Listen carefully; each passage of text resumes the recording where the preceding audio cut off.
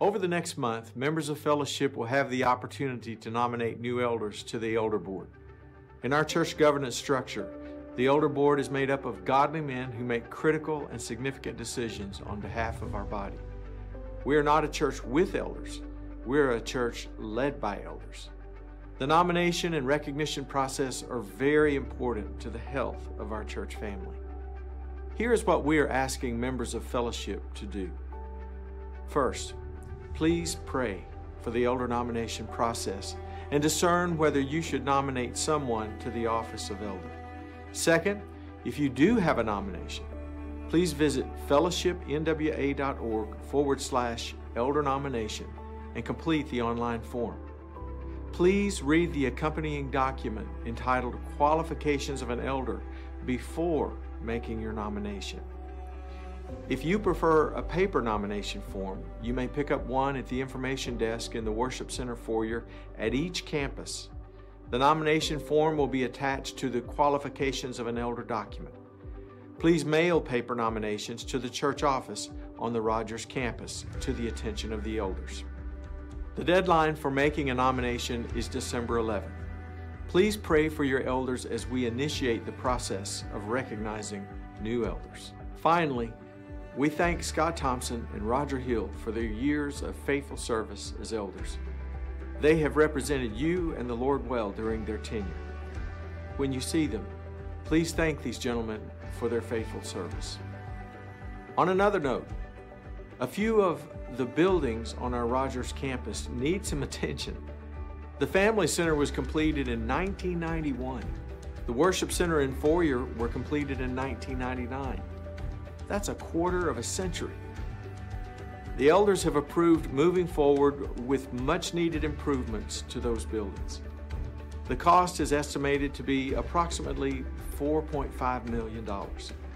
We don't want to go into debt for this project, and we have proven on initiatives of much larger scale that we can get this done if all our congregations work together. My wife Denise and I will be setting up monthly recurring gifts to do our part, and I hope you will too. No gift is too large or too small. And remember, it's not about equal giving, but equal sacrifice. On the giving page of our website, you will find capital improvements. You can make a contribution there or set up recurring gifts. We already have $1.3 million in donations, so we are well on our way. God continues to do great things through Fellowship Bible Church of Northwest Arkansas. Thank you for playing an active role in this great ministry. God bless you, everyone. Good morning, Fellowship. Hey, my name is Brian Pope. I'm the Global Director here at Fellowship. And I'm here to do Body Life. And sometimes people ask, they're like, why don't we do Body Life or announcements at the end of the service? You know, it'd be easier to remember what we're talking about. And the reason is, I'm just going to give you kind of an inside of what happens and what we're thinking. Is, you know, you're making a transition into here. And a lot of y'all, you know, you fight the parking lot.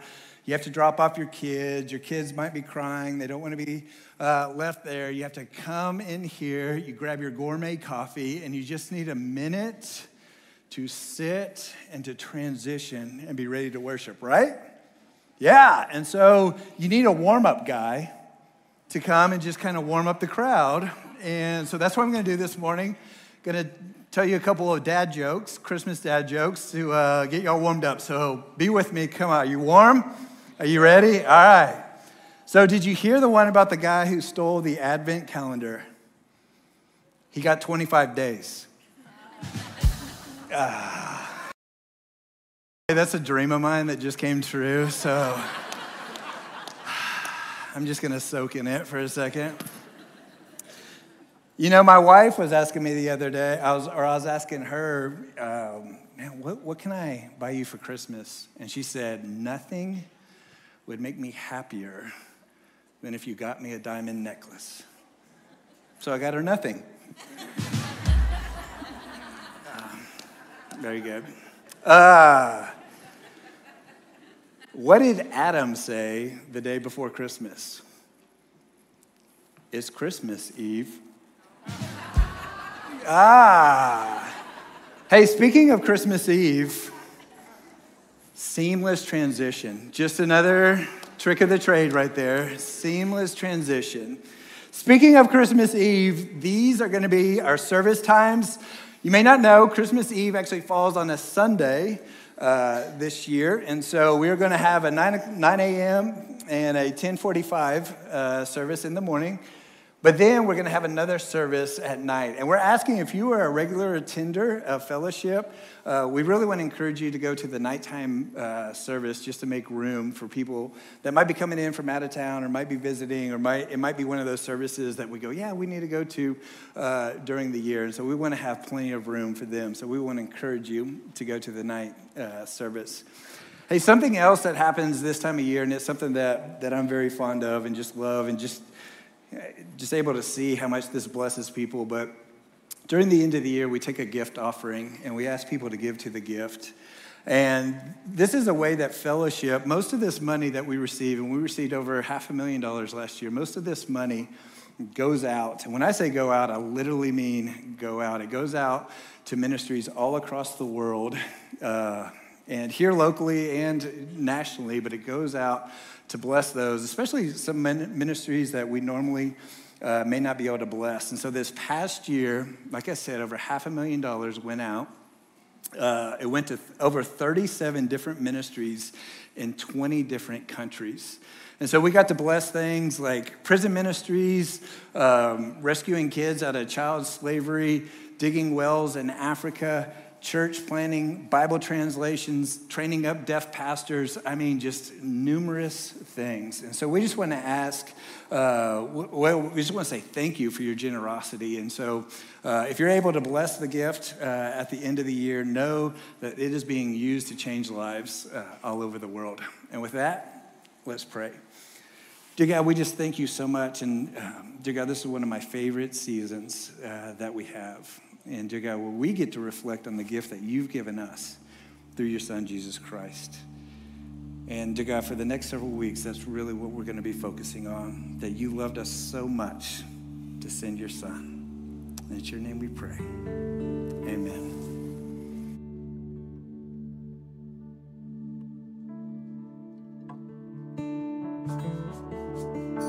Would you stand with us this morning as we sing this song? The song is simply the message of Advent. So let's think about these words.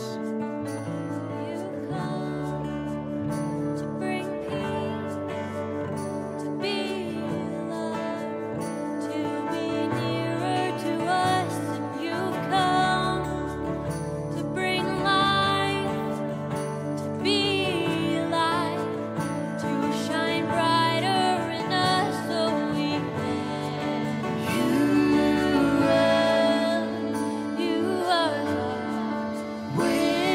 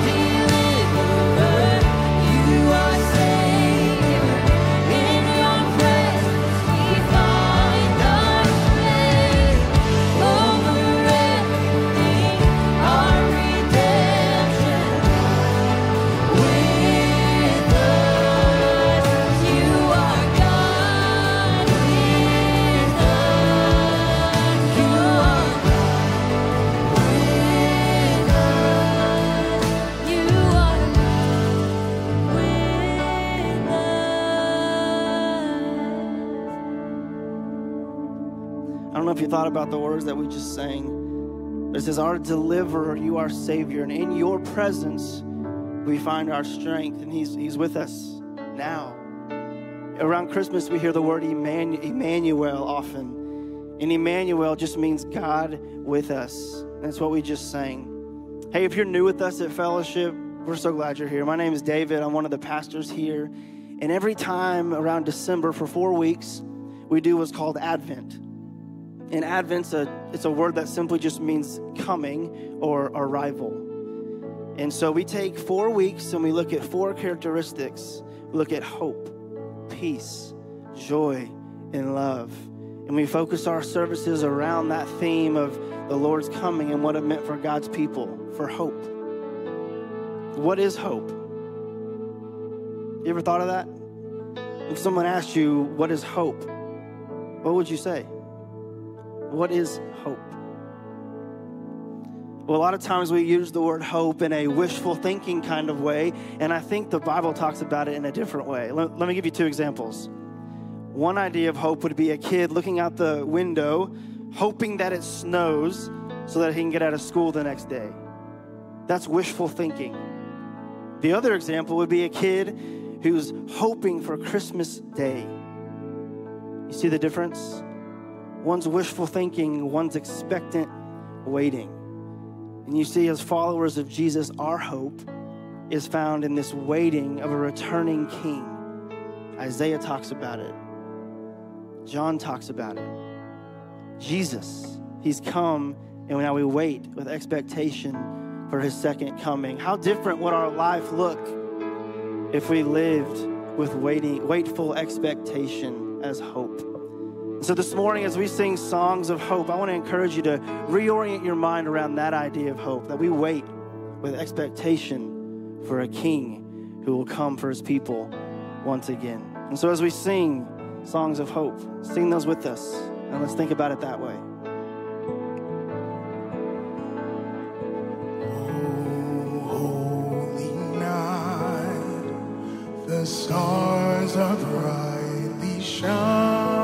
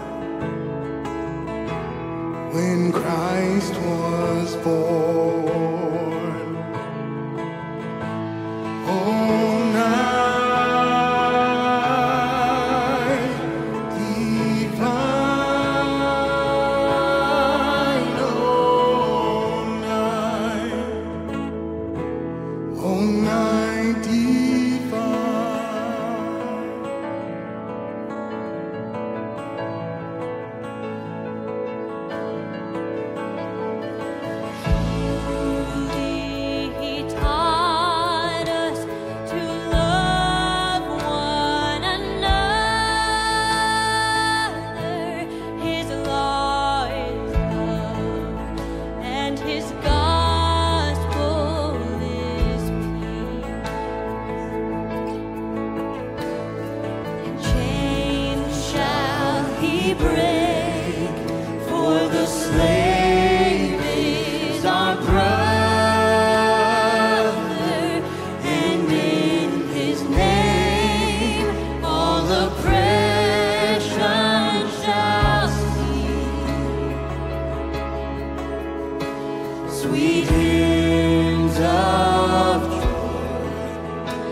In grateful chorus praise we, let all within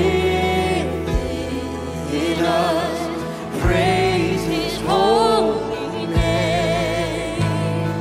Christ is the Lord. Oh, praise his name forever. His power and glory,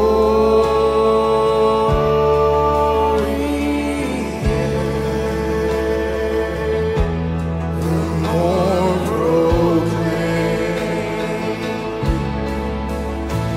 his power and glory,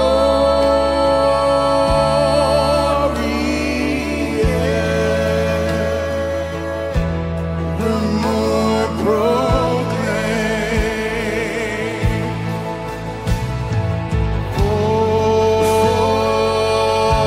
Fall on your knees. Oh, hear the angel voices. Oh, night divine. Oh, night when Christ was born. Oh, night divine.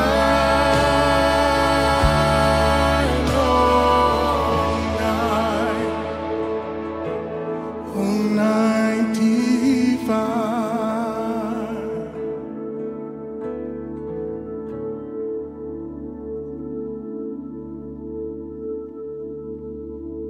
Oh, come, Emmanuel,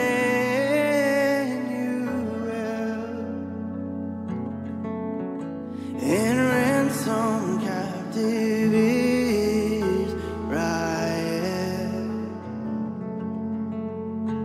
that mourns in lonely exile here, until the Son of God appear.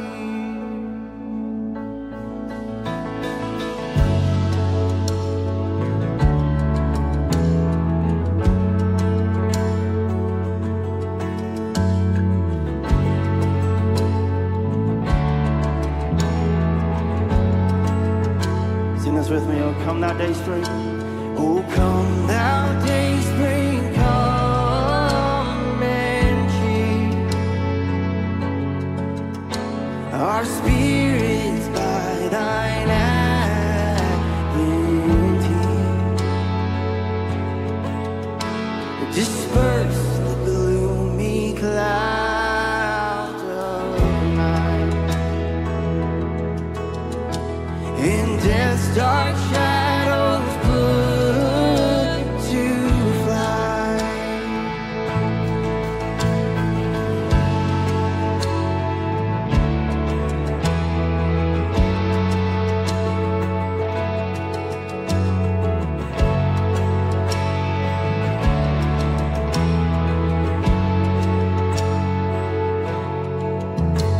Oh, come, desire of nations bind,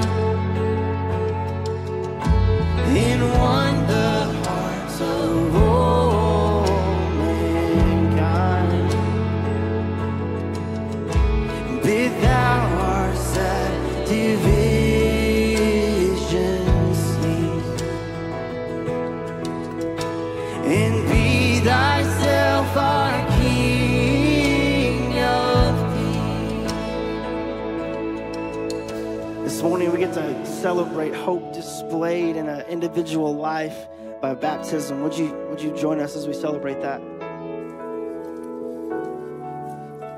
Raven family, if you'll join me. Well, good morning, fellowship. My name is Chance Kane, and I've been on staff up in Rogers as the FSM Springdale Boys pastor for a little while now. I have with me Logan Raven. He is a senior here at the University of Arkansas, and he was one of the first guys I actually got to spend time with in this position.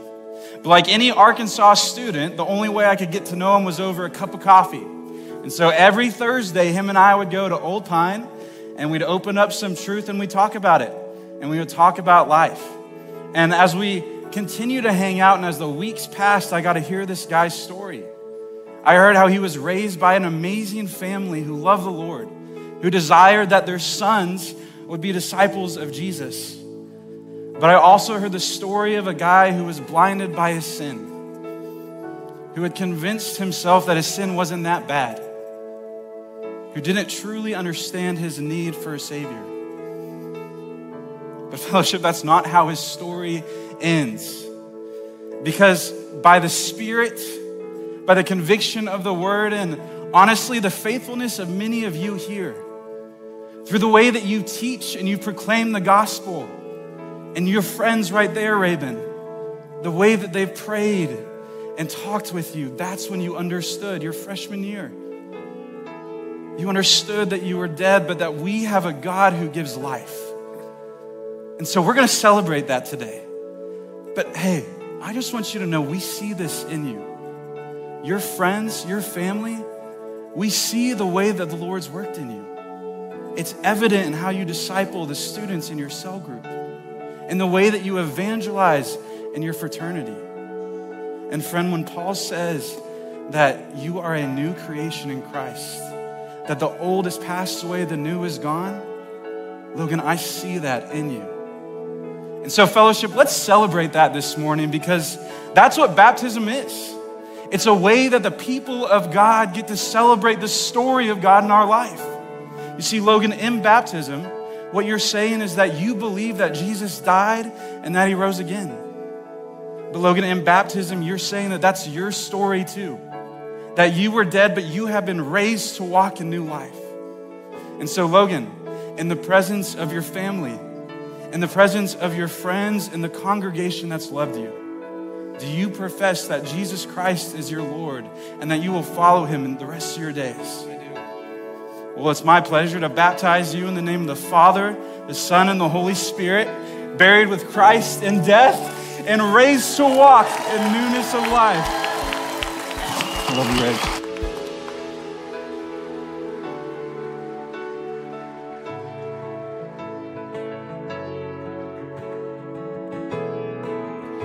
And I put my faith in Jesus, my anchor to the ground, my hope and firm foundation. He'll never let me down. And I put my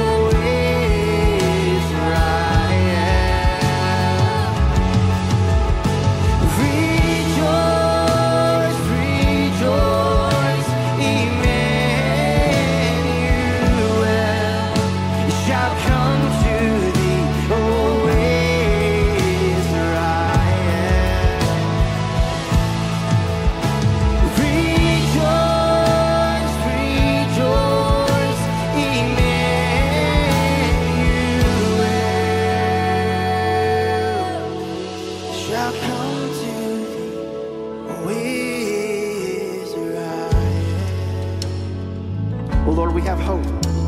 We have hope because of you. Your people have had hope because of a waiting with expectation for your coming.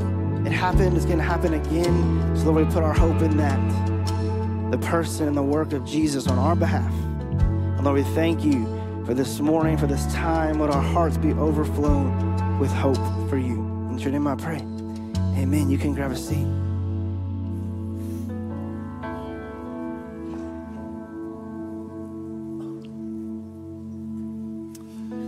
Well, a couple of months ago, I was up on this stage and I was telling y'all we're experiencing a special year. And if you consider from last summer till the next summer, this body out of Fayetteville is going to see 11 people launch to go overseas to some of the most difficult areas of the world in order to take the gospel. And I was short on that number because I wasn't counting in the 2 newborns that are going to be going. The last couple that we prayed over had a baby, and this little baby Callahan, if y'all can see, this baby's absolutely adorable. And I know you're looking at the baby, but this is Austin and Ruth. And Austin, I'll never, we can't say their last name for security reasons, but Austin, I'll never forget the very first time that we had a meal together.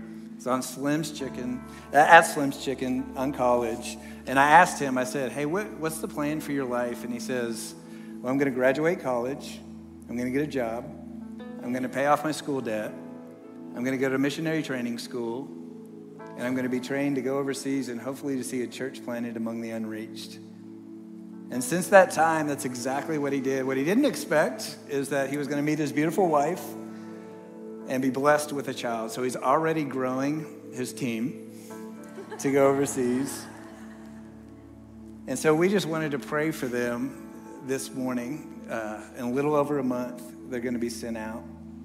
And it's going to be the last Christmas that they spend for some time here in the States with their family and friends. So fellowship, please join me in praying for them. And as always, when we send somebody out, we realize it's the entire body that's behind them. And so we just ask for you as you pray, just to put a hand out and put a hand forward, and for them just to know that your support and prayers are behind them. So let's pray. Dear God, we thank you so much for Austin and Ruth and baby Callahan. And God, I thank you so much for that plan that you put on Austin's heart years ago, that he has been faithful, dear Lord, to follow what you set before him. And dear God, that you blessed him with a family, and that family has not taken him off that path that you made so clear on his heart. Matter of fact, it's made it stronger. That you gave him a bride who's just as passionate about taking the gospel where it's not. And so, God, go before them. May they have a sweet final Christmas here in the States, dear Lord. May they have great memories made with their family and friends. And God, be with them as they take the gospel into the place where they've never heard your name. It's your name. Amen. They will be lighting the Advent candle for us this morning. We light this candle as a sign of the coming light of Christ. Advent means arrival. We reflect on the first advent of Christ and we await the next. We look for the coming of God's kingdom. Nation shall not lift up sword against nation, neither shall they learn war anymore. We light this candle as a symbol of the hope that we have in the promise of the Lord's coming. For the Lord will fulfill his promise to the house of Israel and the house of Judah. A righteous branch will spring up from David, and he shall execute justice and righteousness in the land. And together we sing, we say, "Come, Lord Jesus, come."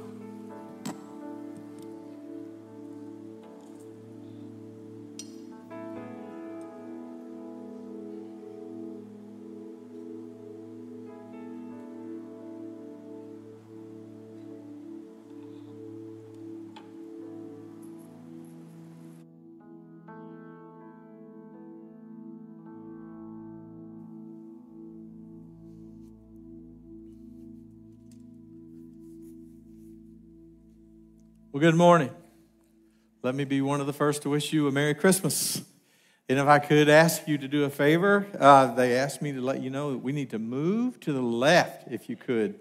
Move to your left so we can get everyone seated in here. They're working really hard to get everyone a seat. And for those of you standing at the back, since they've moved, come sit down, okay? Don't stay back there. It's full this morning. People heard that Brian was going to be telling jokes.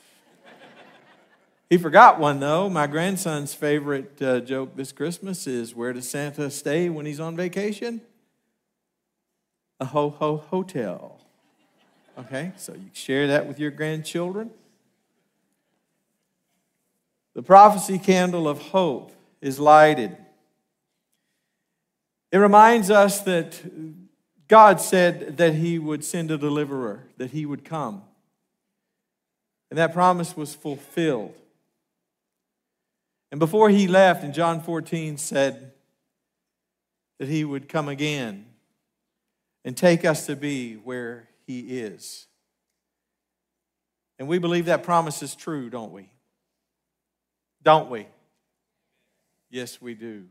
We believe that He will come again and take us, receive us to Himself, that where He is, there we may be with Him forever.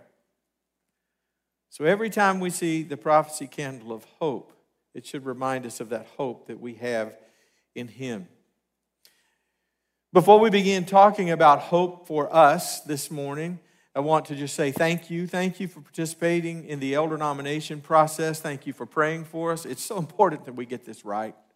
So important that we get this right. And we want to listen to the Holy Spirit as we are preparing to bring new elders onto our team. And we have a couple of elders rotating off. So thank you for your help in that. Thank you for participating. You know, Fellowship Fayetteville is one congregation among several congregations that make up Fellowship Bible Church of Northwest Arkansas. And when we are all working together, we can make a tremendous difference. And so thank you for participating in helping us with different initiatives. You helped us with Fellowship Bentonville. Now we have this project going on with Fellowship Rogers. When all of our congregations participate together, we can accomplish great things. Not only financially, but also in making a difference in Northwest Arkansas and the world. I believe that Northwest Arkansas is a better place to live because of the ministry of Fellowship Bible Church of Northwest Arkansas and other churches, evangelical churches like ours. Don't you? I believe it is too. Let's keep up the good work. Let's keep telling. Let's keep baptizing. Let's keep making a difference until He comes. So thank you for participating in all those things. And Brian mentioned the gift. It's just amazing all the things that we've been able to do because of your generosity through the years. The elders determine how those funds will be spent on our behalf, and they make a tremendous difference. And thank you. We do live in a dark world, and we saw that October 7th, and we've seen that in the chaos all around us. Just when you think things couldn't get any worse, it does. We reach a new low. Recently, I did a podcast, an interview with Dr. Mark Bailey, the Chancellor of Dallas Theological Seminary. I did an hour interview with him on the podcast that I do called The Ride Home. If you want to get a biblical perspective on all that's happening in Israel right now, I encourage you to listen to that podcast. The QR code is there. That will take you right to the episode, or you can go to The Ride Home on Apple or Spotify. On our app is there as well, but you can pick that up. Hope for us, as David preached just a moment ago, it's waiting, not wishing. It's waiting, not wishing. In the darkness of this world that we live in, we scan the horizon for hope as we wait for the promises of God to be fulfilled. When I was a boy, it was this time of year that something came in the mail.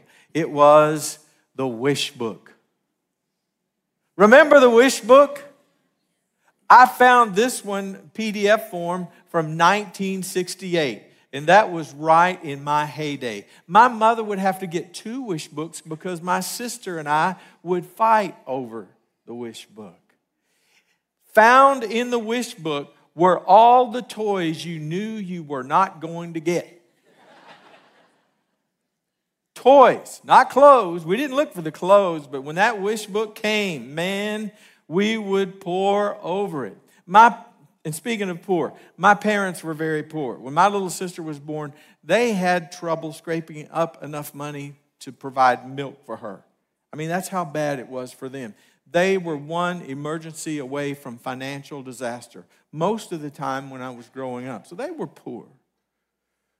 But they always did more than they should have for us at Christmas because they wanted us to have more than they had had.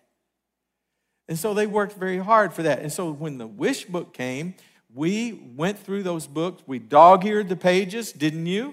Dog-eared the pages. You circled things. You made lists. You put page numbers on them so that they would have the exact information so they could relay it to Santa and you got exactly what you wanted, helping them spend the money that they didn't have.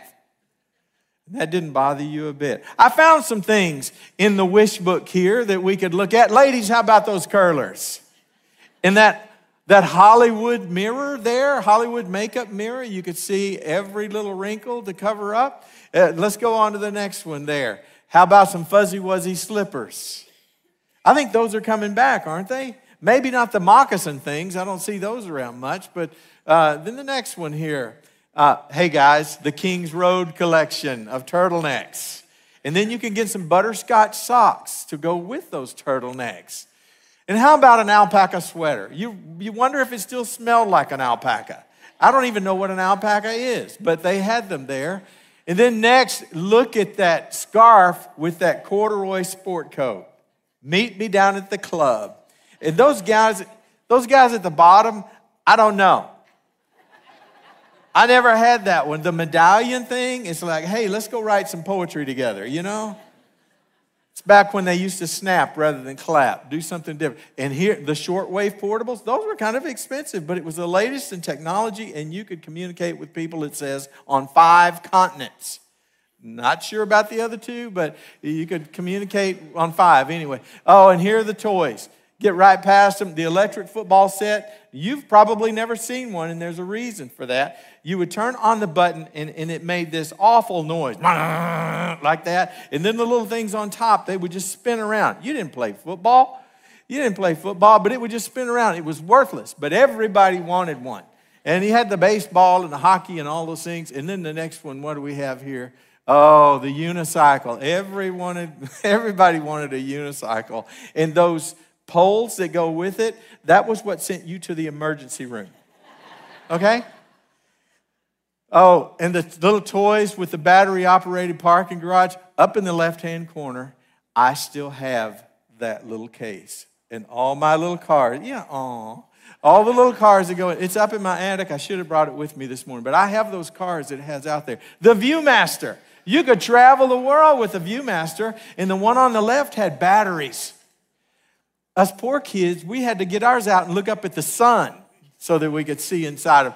But the Viewmaster, travel the world in that. The Punch Me's, that lasted about a half hour with me before it had a hole in it and kicked there out at pogo sticks, stilts, spacewalkers. I mean, you had it all right there. What do we have next here? Oh, G.I. Joe. We're in space, buddy. Apollo 9, right there. And the Lost in Space robot. Barbie, all the accessories. Look at that latest model car there. And then the next one. Oh, I really like this one. All the recipes to go with a little oven. And look what it says. Only Sears has it in high fashion avocado. Is that coming back? Please tell me it's not. Please tell me the avocado's gone. The drinking wet dolls, that was it. You pour something into them, it comes out the other end. The most realistic thing in the catalog, right there. And I just had to throw this one in there because up at the top it said this phonograph is practically kid-proof. Not in my house. A football would have gone through that within a half hour. But that was it, the wish book. The wish book. As we would pour over that thing, I could still see myself sitting on that front porch, just making my way through everything, dog-earing those pages. But here's the beautiful thing for us today. You know, we don't do toys anymore, do we? We don't do toys. We're beyond all. Well, actually, we do. They're just bigger and more expensive, right? Just bigger and more expensive. And we go online to find them. But here's the beautiful thing. This is not a wish book. This is not a wish book. These are the promises of God. that we believe with all of our hearts will be fulfilled, because all the promises he made to us in the Old Testament we see fulfilled in the New. So that's what we're going to talk about this morning, the promises of God. Hope for us. You know, at Christmas we're surrounded by lights. We light the candle. All around us, the Fayetteville Square, houses. We climb steep roofs. We climb ladders. We hire people to come up and put all different colors of lights all around us. No tree is safe. It's going to be wrapped up in lights. Why? Why all these lights? It's because Jesus is the light of the world. Pagans who put up lights, they don't realize why they're doing it. But we celebrate with light because Jesus is the light of the world. This Christmas, as you look and admire all those lights, remember, they're there because he is the light of the world. Where there is darkness, his light chases it away. The darkness of sin has no chance when Jesus speaks into it. And we're going to look at that light this morning. God introduced the light through Isaiah. And here was the situation of the world. You know that after the death of Solomon, if you've taken Panorama of the Bible, which I would encourage you to do, take that class because it puts everything in order for you. The Bible from beginning all the way to the end. But the kingdom of Israel was divided into northern kingdom and the southern kingdom. After Solomon died, his sons couldn't get along, and so it was divided into two kingdoms. Israel to the north, Judah to the south. Well, Israel, in the northern kingdom, had made a pact with Syria. Syria was approximately what it is today, a little bigger. With King Rezin. Pekah was the king in the northern kingdom. He made a pact with him that they wanted to attack Assyria. And so they started putting together a coalition of kings to attack Assyria, who was to the north and to the east. Well, they asked King Ahaz, who was the king of Judah, to join them. And he said, no. And they said, fine, if you won't join us, we're going to attack you. And so what he did was go around them, and he made a deal and bribed the king of Assyria to attack the northern kingdom and Syria, Pekah and Reza. And so he did.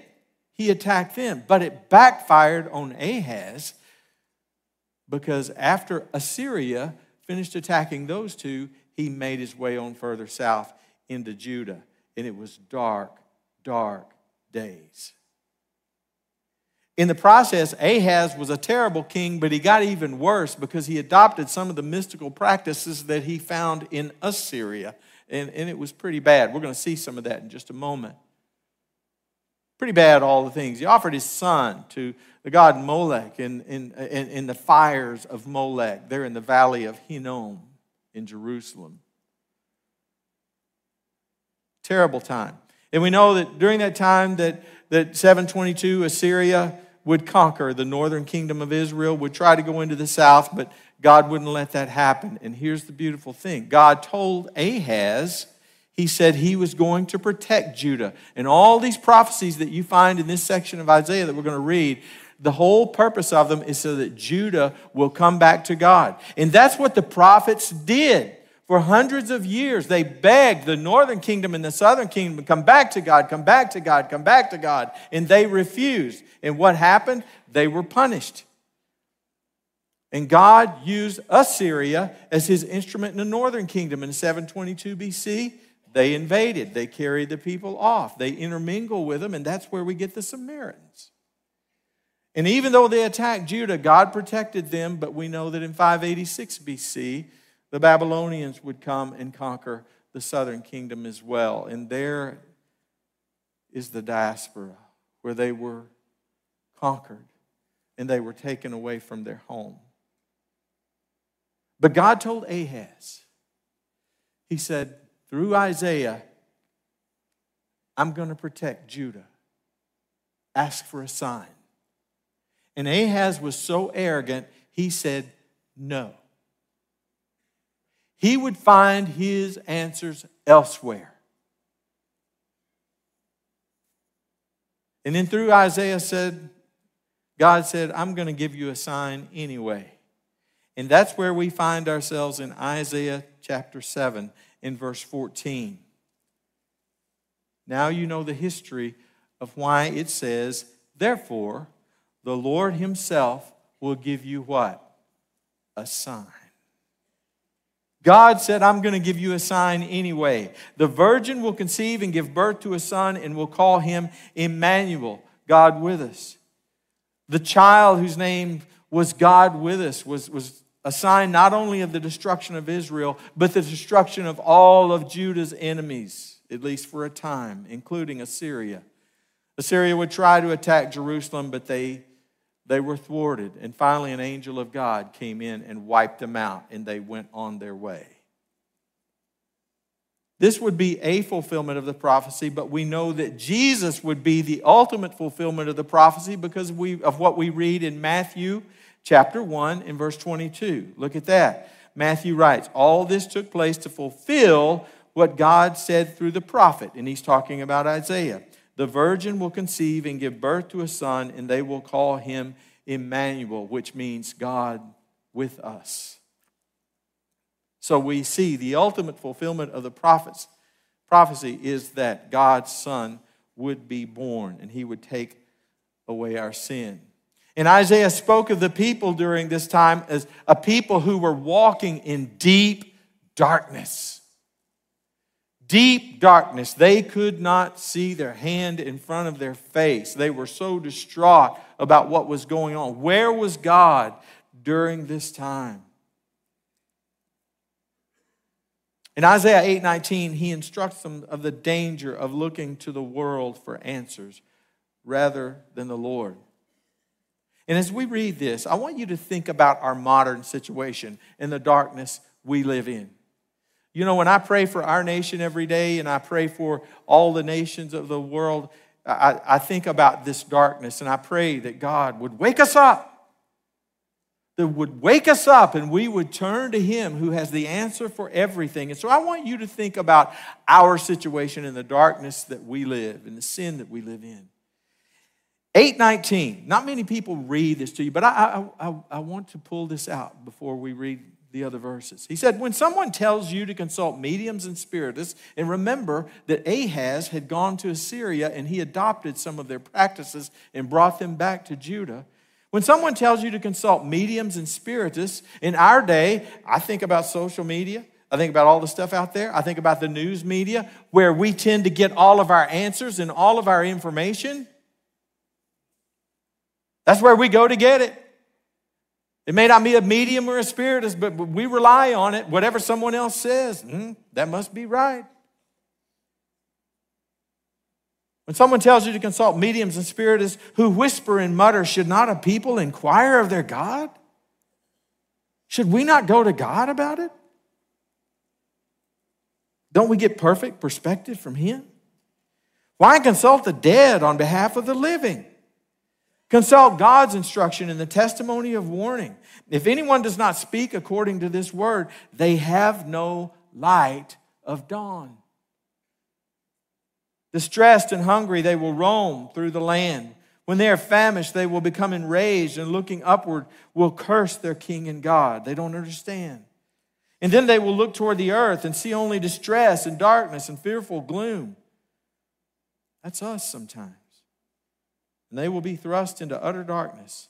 Nevertheless, there will be no more gloom for those who were in distress. In the past, he humbled the land of Zebulun and the land of Naphtali. But in the future, he will honor Galilee in the nations by the way of the sea, the Via Maris that runs up the Mediterranean coast and right through Capernaum where Jesus made his home.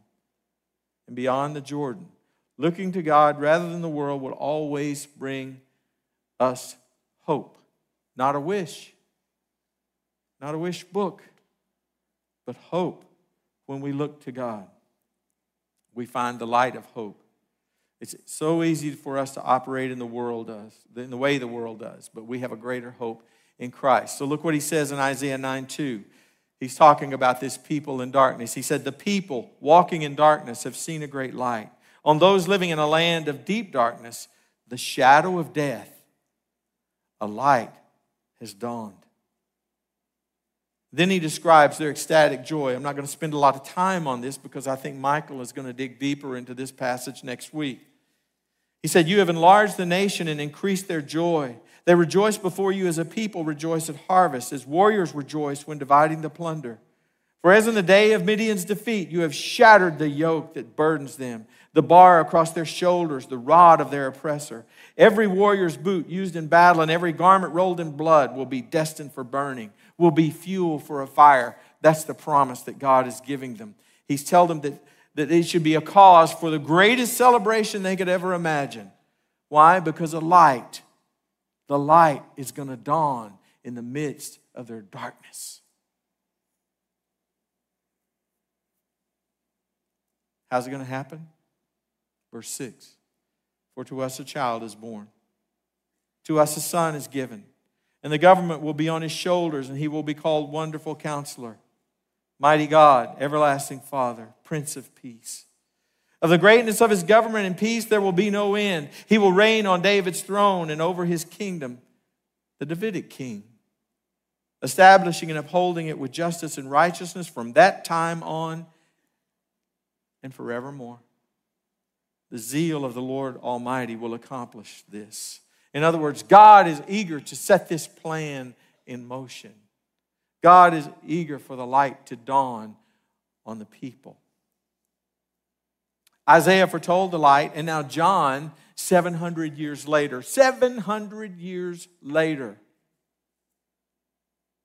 would describe that the light had finally dawned. This is a great theological passage. I would encourage you to memorize it. John chapter 1, verse 1. He says, in the beginning was the Word. And the Word was with God, and the Word was God. He was with God in the beginning, and through him all things were made. Without him, nothing was made that has been made. In him was life, and that life was the light of all mankind. The light shines in the darkness, and the darkness has not overcome it or comprehended it. You see, darkness or evil doesn't understand good because evil only serves itself. Light, goodness serves others and looks out for their best interests. As John 3:19 tells us, light has come into the world, but people love darkness rather than light because their deeds were evil. As believers, we don't embrace the darkness. We embrace the light because in the light there is hope. He goes on, the true light that gives light to everyone was coming into the world. That's Jesus. He was in the world, and though the world was made through him, the world did not recognize him. He came to that which was his own, the Jewish people. But his own did not receive him. Yet to all who did receive him, to those who believed in his name, he gave the right to become children of God. Children born not of natural descent, nor of a human decision or a husband's will, but born of God. And then look at this. The Word became flesh and made his dwelling among us. We have seen his glory, the glory of the one and only Son who came from the Father, full of grace and truth. He would balance that great paradox of grace and truth. John testifies to us that Jesus, the light that Isaiah described, had come. He'd come. God kept his promise. God kept his promise. We celebrate his birth because it's impossible to suppress our joy. That's why we sing the songs. Because Christ is light, and in him there is no darkness. He shone his light across that great dark divide. That darkness that Isaiah described is the same Hebrew word that David used in Psalm 23 when he described the valley of the shadow of death. That valley of darkness, that deepest darkness. It was the same valley of the shadow that Abraham looked across when he believed, looking forward to the city whose builder and foundations were of God. He believed, and it was credited to him as righteousness. It was the same valley of the shadow that Isaac and Jacob and Joseph and Moses and Rahab and Joshua and Caleb and Gideon and Barak and Samson and Jephthah and Isaiah and Jeremiah and all the prophets. It was all of them who looked forward to a city whose builder and maker was God. Hebrews tell us they were looking for a better country. They were waiting because they lived in a dark world and God had something more to offer. We don't wander around in the darkness with no hope because of what God has promised us. We don't live under the shadow of the valley of death because what God has promised us. He has made it all possible. And then when Jesus came in John chapter 1, as John confirmed for us, he says to us, you don't have to die. You can live with me forever. It's not hopeless. I go to prepare a place for you, and I will come again and receive you to myself, and there you will be with me forever. Well, Isaiah prophesied the dawn of the light. John described the advent of the light. And now in John chapter 8, Jesus himself affirms that he was indeed the light. Look at this, John 8:12. There they were at the great Feast of Tabernacles. The historian Josephus described the Temple Mount during the Feast of Tabernacles. There were great torches that lit up and shone across the marble there. And Jesus was not going to go there. Or so his disciples thought.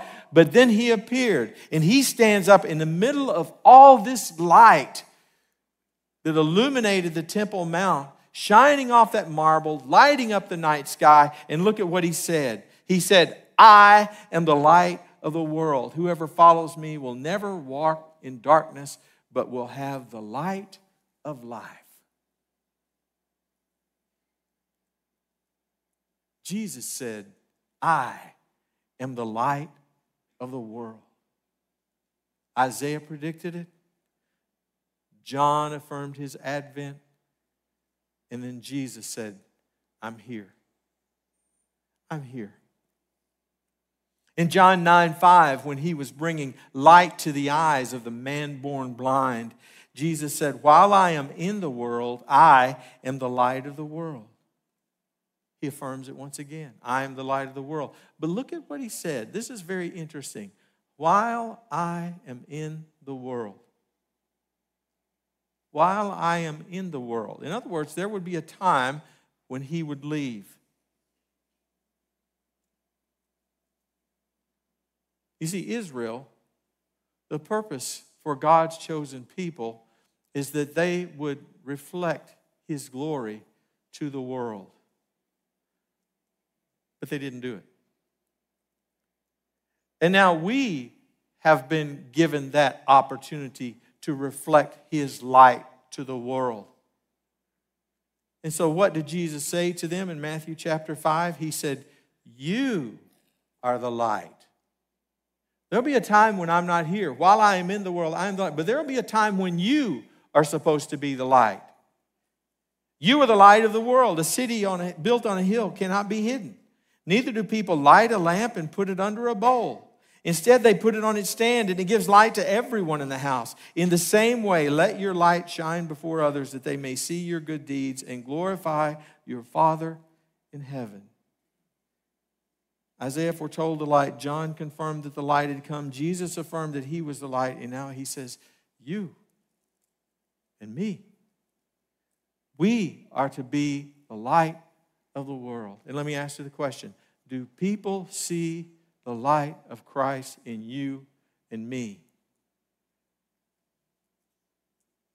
Or they only see darkness and despair? Are we just like everybody else? We throw up our hands. We don't know what to do. We don't have any answers. Or do we point them to Jesus and say, this is the answer?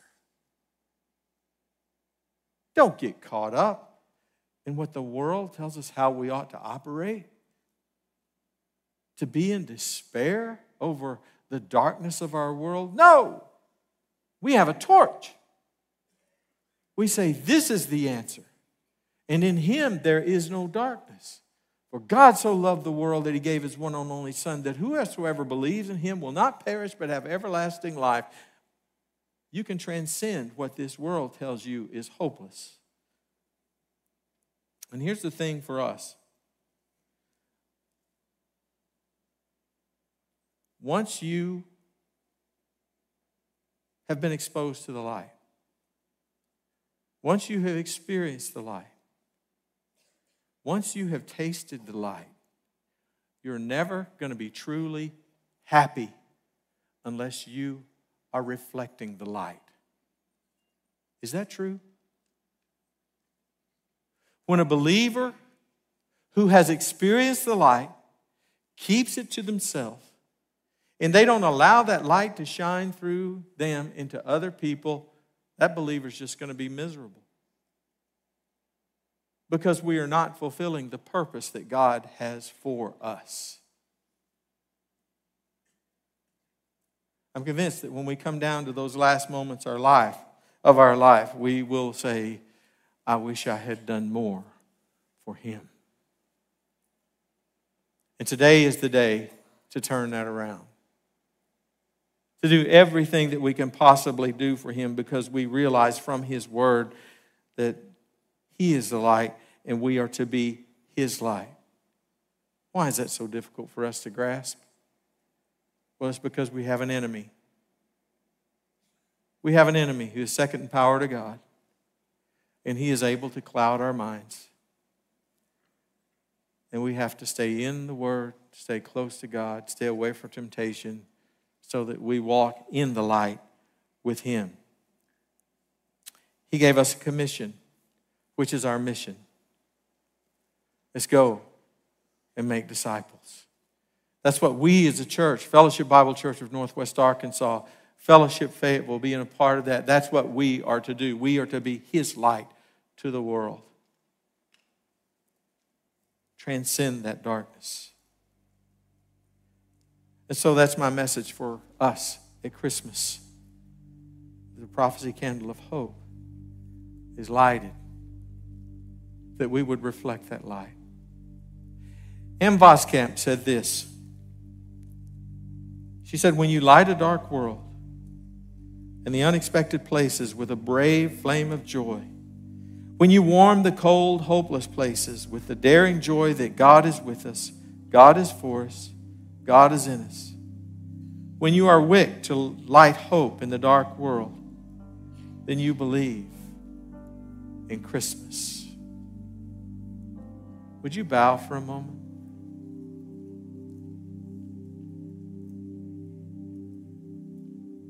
I would just ask that you take a few moments to reflect on your life.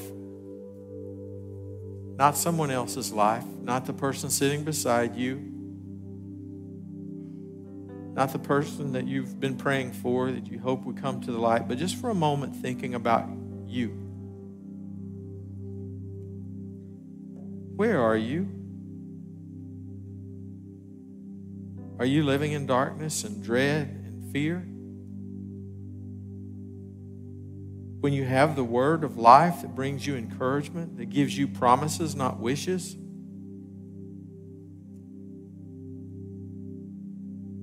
I encourage you to run to the light. Say, Lord, help me to be all that you've called me to be. If you're here this morning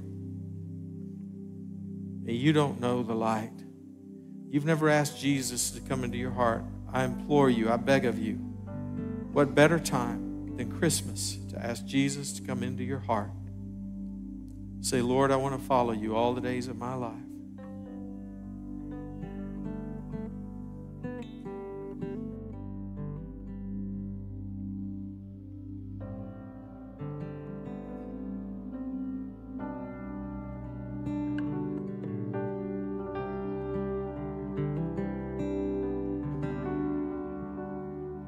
All our hope is in you.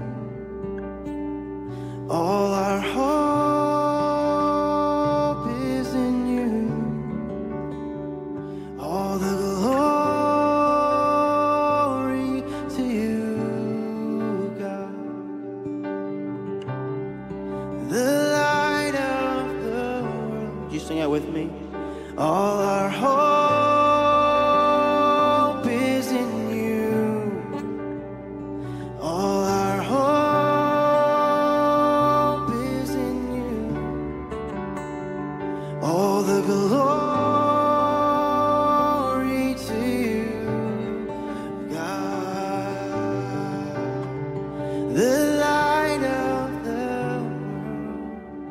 Let's stand together. And let's sing this song to the only one who's worthy of being adored. We behold him.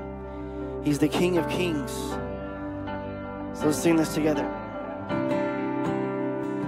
Oh, come, all ye faithful, joyful and triumphant.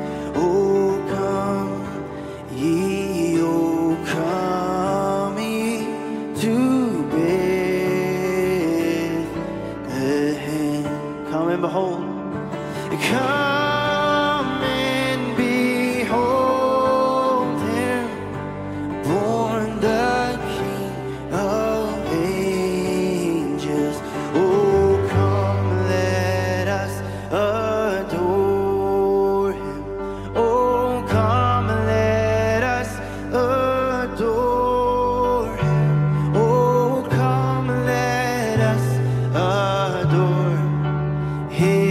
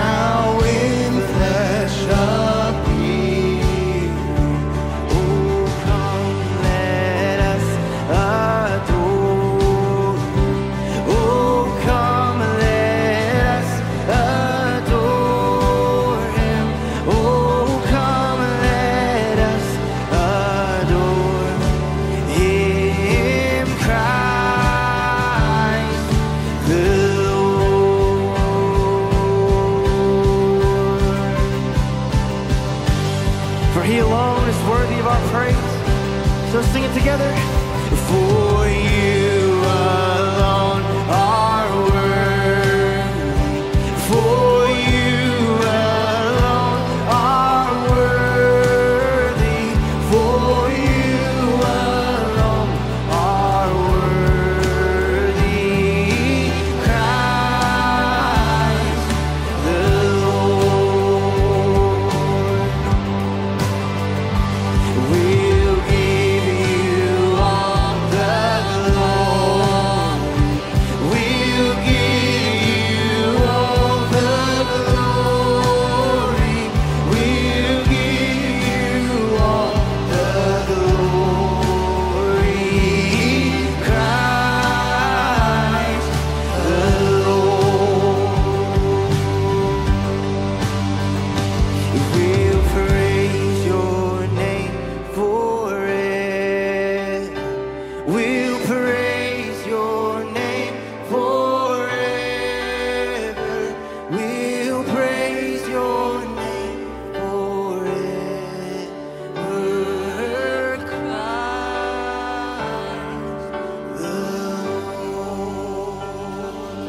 We have hope, amen? He is our hope. And this week as we go, I want you to remember this from Romans chapter 15, verses 13. It says this, may the God of hope fill you, fill us with all joy and peace as we trust in him, so that you may overflow with hope by the power of the Holy Spirit. We leave here as a people with hope because of Jesus. Amen. To my right and to your left, we have communion available for you, or to my left and to your right, we have our prayer room. We'd love to see you in those spots continuing to worship. We love you. We'll see you next week, Fellowship Fayetteville. Have a great week of worship.